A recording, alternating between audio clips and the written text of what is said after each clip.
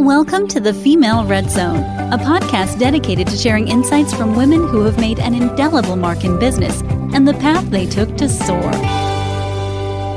Welcome to the Female Red Zone. This is Mary Beth Kosmeski. Today I'm interviewing Dorri McWhorter. She is the CEO of the YWCA, Metropolitan Chicago, and she became the CEO in March of 2013.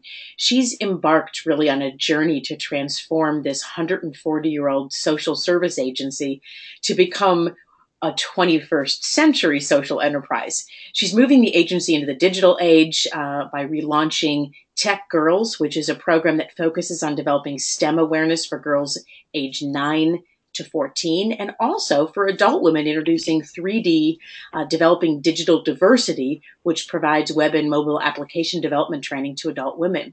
She's been included in the inaugural list of the Blue Network, comprised of the top 100 innovators in Chicago by the Chicago Tribune.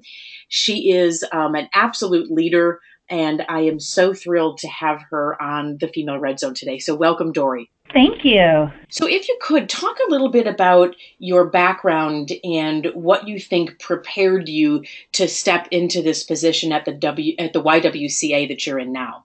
Sure. So by background, I'm a CPA. I'm actually still a CPA, so a certified public accountant. And I had been in the industry doing mostly management consulting work for probably about 20 years prior to joining the YWCA.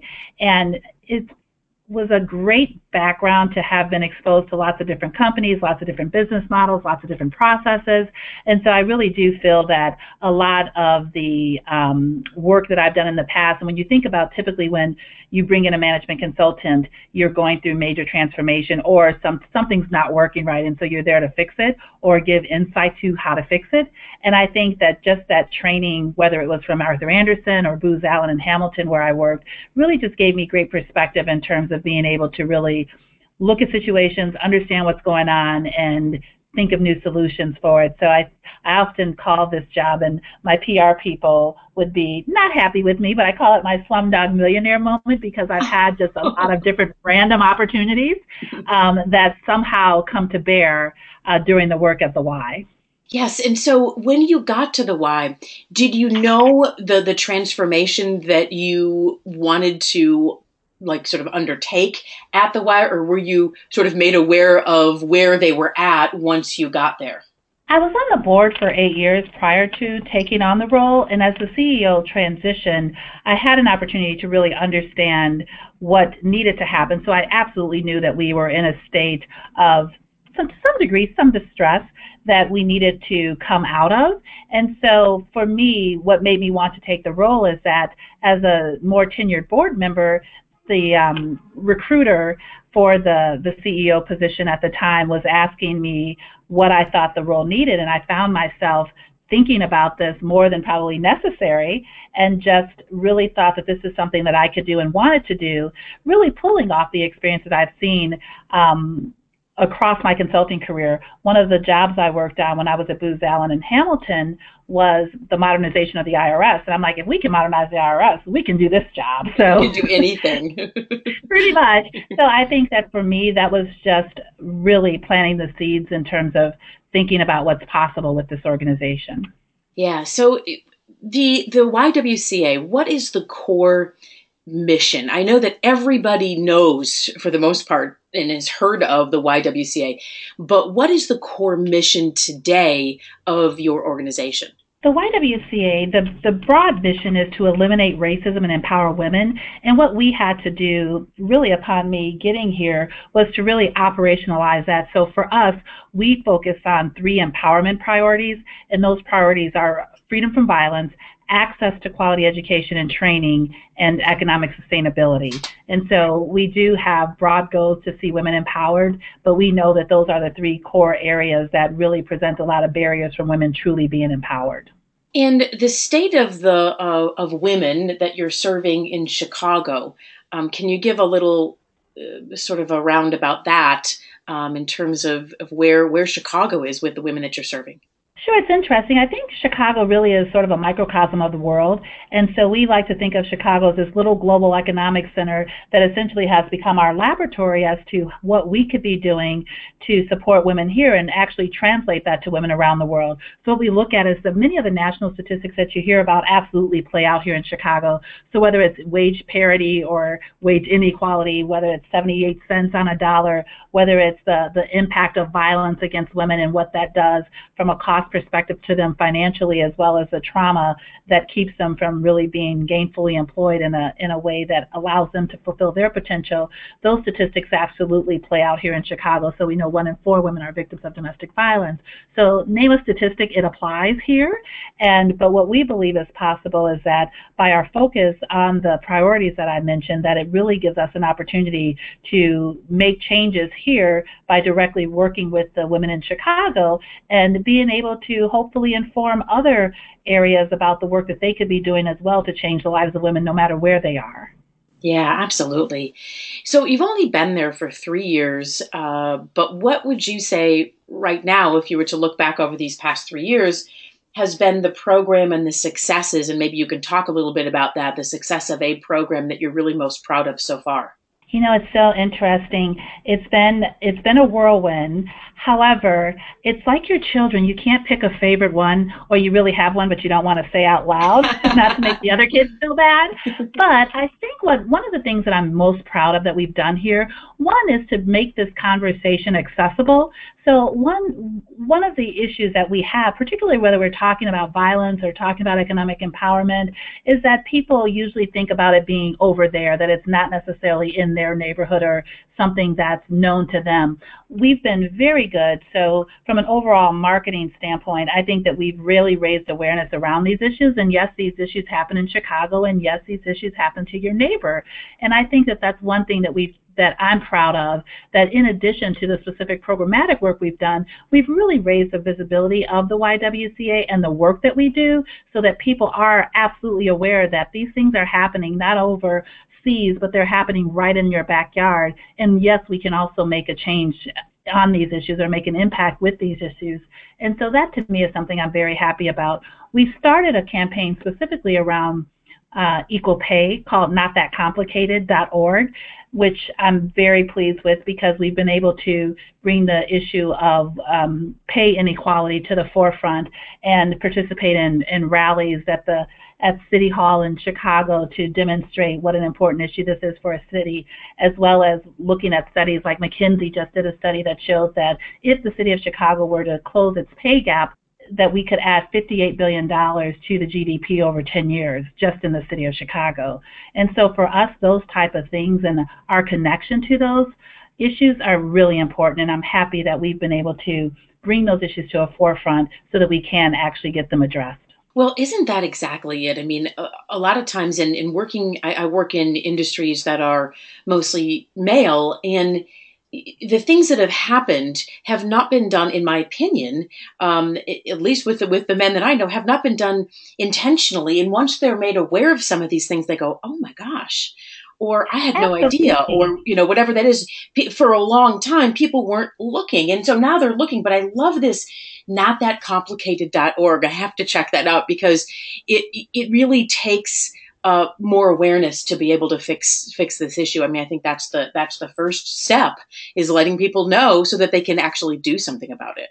Absolutely, and we feel the same way, that we think that no one's intentionally saying, well, there may be some folks intentionally, but the majority of them probably aren't, but just have really perpetuated just the paths that or the circumstances that women have been in for so long. And so now it's time to say, let's just question, let's just make sure. You may not be doing it intentionally, but why don't you do a pay audit? Or why don't you just look to see how your leadership team, inclusive your leadership team is of women. So there are some things that now that you are aware that you can actually do. Yeah, that's exactly right. And I think, other really important things that you're working on, I mentioned before, the STEM awareness for girls, age 9 to 14, and that those ages are so critically important in terms of thinking what's possible. And it's actually one of the times, at least I've seen in my life and women around me that are, that girls that are of that age, is when they start thinking, oh, that's going to be too hard, or, but to keep that empowerment up and to keep girls thinking about, hey, STEM is a great career to be in, or male dominated industries are not something that's off the table. So how does that program work, and how have you seen some successes there? Absolutely. One of the things that we've really focused on, it's interesting that many of the women CEOs, even though they represent such a small percentage of Fortune 500 companies, when they are there, the majority of the women there come from STEM backgrounds. And so it's exciting to think that we can actually impact that trajectory of women now by having this focus on STEM. And the statistics and the data does show that girls around the 8-year-old, 9-year-old mark begin to lose interest because they sort of try to dumb it down to fit in or be more accepted. And so with our focus, we've developed, we actually call it STEAM because we include arts, so we do science, technology, engineering, arts, and math. And one of the programs that we offer include understanding apps and web and mobile app development, and that's as much as technical as it is from the aesthetic side. Very important to think about arts and the user interface on that side. So we've been very fortunate to have a talented team of educators and professionals that have really focused on making sure that the technology and the exposure to girls that they're receiving, whether we do a water project, for example, so we do natural sciences too, so the girls are exposed to a full range of STEAM offerings, not just pure technology, but we're so thrilled that they really are, these girls are going to run the world one day, so we found that we better be nice to them now, but we really enjoyed watching them grow and develop with the range of programs we expose them to. So how do you activate the community of girls? Are you working through the schools, or how are you finding, the girls that would be interested to participate in some of these programs that you have? Sure. So there's a couple of things. We have, across the metropolitan Chicago area, we have about 8 sites, and many of our sites are street level and visible as part of the community. So we actually get a lot of walk-ins from that outreach perspective. While we do work with schools, we also served about 200,000 we have 200,000 constituents across the metropolitan area, and we get a lot of referrals from our current members, whether they're going through another one of our programs. They are either bringing their daughters in, or they're referring their friends and other kids that they know as well. So we actually, while school is good, but schools are often taxed with a lot of the requirements, as well as other folks trying to get into after-school programming there. So they act as a referral source to some degree, but mostly our referrals are coming from other program participants.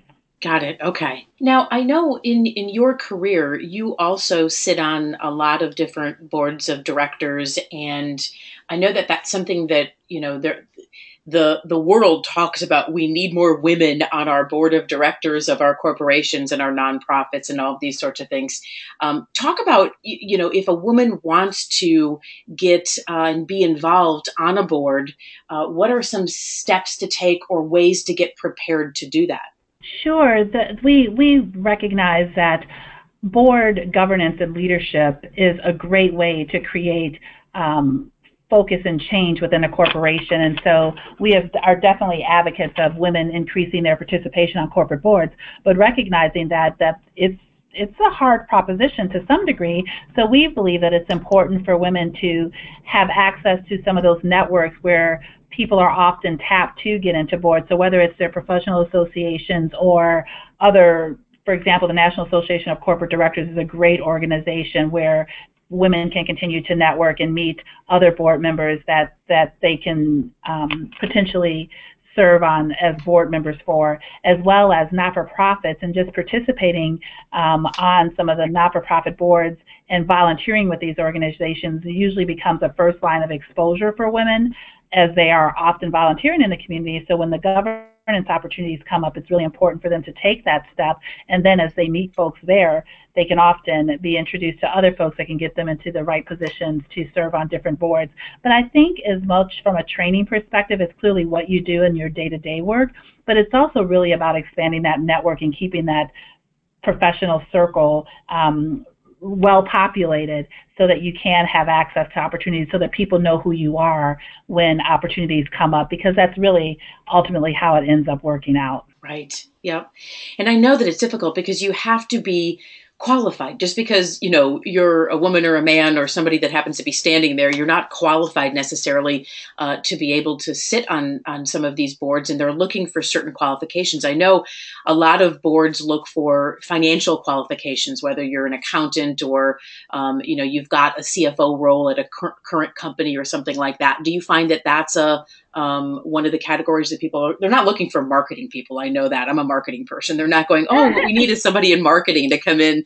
Oh, they're looking for finance and different kinds of business skills, correct? Or well, they're looking for a range. It really depends on the strategy of the company and sort of what they're using, what they need to fulfill their specific goals or objectives with their board. What I do see, though, is what you hear so much focus on finance and accounting skills is just because those are typically harder to come by.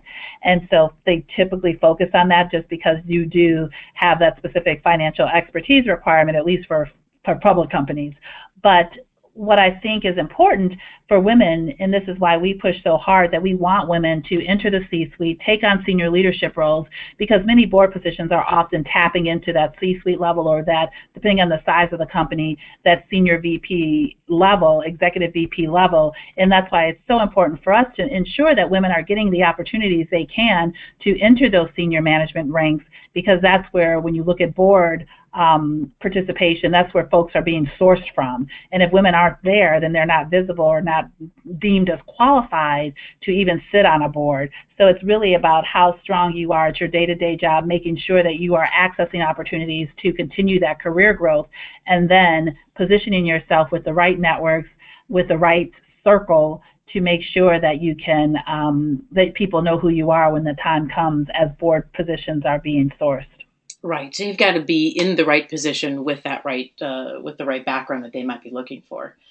Absolutely. But you'd be surprised. I just think a lot of it is the orientation of the company. I could say from a not-for-profits perspective, we love marketing people, because that typically hasn't been the focus of a 140-year-old social service agency, and now we are there. And so we actually, as we look at our new board slate, we definitely had to pull in some marketing and sales people.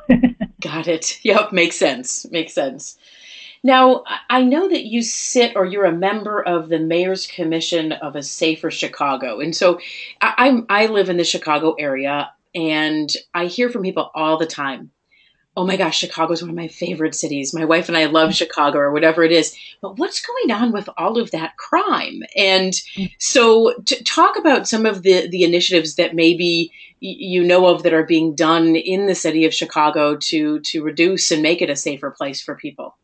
Well, first of all, I think the Mayor's Commission on a Safer Chicago was really a great opportunity, and we still meet quarterly, for the city to really get its hands on all the elements and levels of how crime occurs, and particularly violent crimes. It really is focused on looking at youth and some of the violent crimes that occur there. But one of the committees, so there's 6 subcommittees of the Mayor's Commission on Safer Chicago, it's looking at what happens when kids, several committees are looking at different things, but one, for example, is looking at what happens to kids when they get in trouble at school. Are they being suspended, or are they being routed to the criminal justice system? Because that absolutely has an impact on violence and crime in Chicago. Other committees, the one that I sit on is a health and social service committee, because we're also looking at trauma of past crimes and how that impacts the current rate of violence.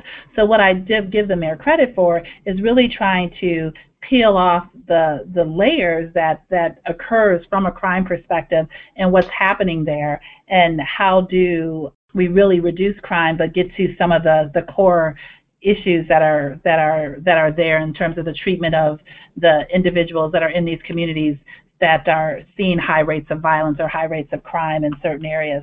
So I just think it's such a complicated issue, and it definitely, when you're in a large urban environment like Chicago, clearly crime is always one of the top issues there. But I think that with a lot of the changes, whether it's with the recent announcement of the new police superintendent, the task force that the mayor put together, and now we know that there's a DOJ special investigation going on, that there's a lot of focus on crime in Chicago, and at least the tactics behind crime reduction in Chicago. So hopefully we'll see some great success that we can speak to in the years to come. But I think it just really takes an effort of not only the mayor's office and the police force, but also the community. And so I'm glad that the mayor had the foresight to pull this commission together to really involve community people and get them at the table. One other component of this task force or this commission is youth employment, for example. So really looking at all the multidimensional elements of crime. It's not just, no pun intended, it's just not a silver bullet, right? It really is very complex. And it's complex social issues that are at play too. So we're happy that we're at the table as the YWCA because we do provide so many comprehensive services that ultimately can get people on a different track so that they're either not victims of these crimes or creating safe environments where trauma doesn't actually impact them to the degree that, again, leaves them as victims or perpetrators. Right. So you're involved in so many different activities and in doing so much good in the area of Chicago and really all over, because some of the programs I know that you're developing are going to be ones that others are going to emulate. How does somebody, like say in the Chicago area or any place in the country, get more involved in the YWCA? How do you guys raise money? Talk a little bit about how someone could become involved. Sure. So we are really working on both our sort of local and non-local platform in terms of how we're looking at digital engagement as well. So with the YWCA, you can always go into one of our 8 centers across the city, but we of course push people to ywcachicago.org because we do present a number of opportunities for people to either get involved from a volunteer perspective or participate in any of our online communities like notthatcomplicated.org. We launched an e-commerce platform, for example, called Y Shop, so Y, the letter Y, shop.org. And that's a way that people can use their dollars to support the work of the Y by buying from vendors that have pledged to share their proceeds with us. And so that's really important as people continue to purchase with purpose. That gives us resources that we need to work on the issues that we face daily. So we really try to ensure that there are a number of access points. So whether they follow us on social media, all of our social media channels like YWCA Chicago for Twitter as well as Instagram, we're often posting different campaigns or Twitter chats around the issues that we're discussing. For example, April was Sexual Assault Awareness Month. There was lots of ways for people to engage digitally with the YWCA and then spread the word in their local communities as well. So I do think because of the different digital platforms, we're able to take our messages beyond Chicago proper, and definitely through our e-commerce platform, we're able to really engage people wherever they are through supporting the vendors that support us. Right. Well, this is it's wonderful. It's wonderful the work you're doing. Thank you for being on the Female Red Zone today and sharing the things that you're doing and the organization is doing and the good work in the city of Chicago and beyond. Thank you, Dorri, for being on the show. Well, thank you, and thank you for a wonderful channel to raise the voices of women and empower women. So thank you for what you're doing. Well, it is my pleasure. I've learned more than I have given. I am so sure of that. So it's been, I learned something from every single interview, and it's been amazing. And this one was no exception. So thank you. Thank you so much. And from the Female Red Zone, this is Mary Beth Kosmeski. Thanks for listening to The Female Red Zone, a podcast dedicated to sharing insights from women who have made an indelible mark in business and the path they took to soar. This podcast is a part of the C-Suite Radio Network. For more top business podcasts, visit c-suiteradio.com.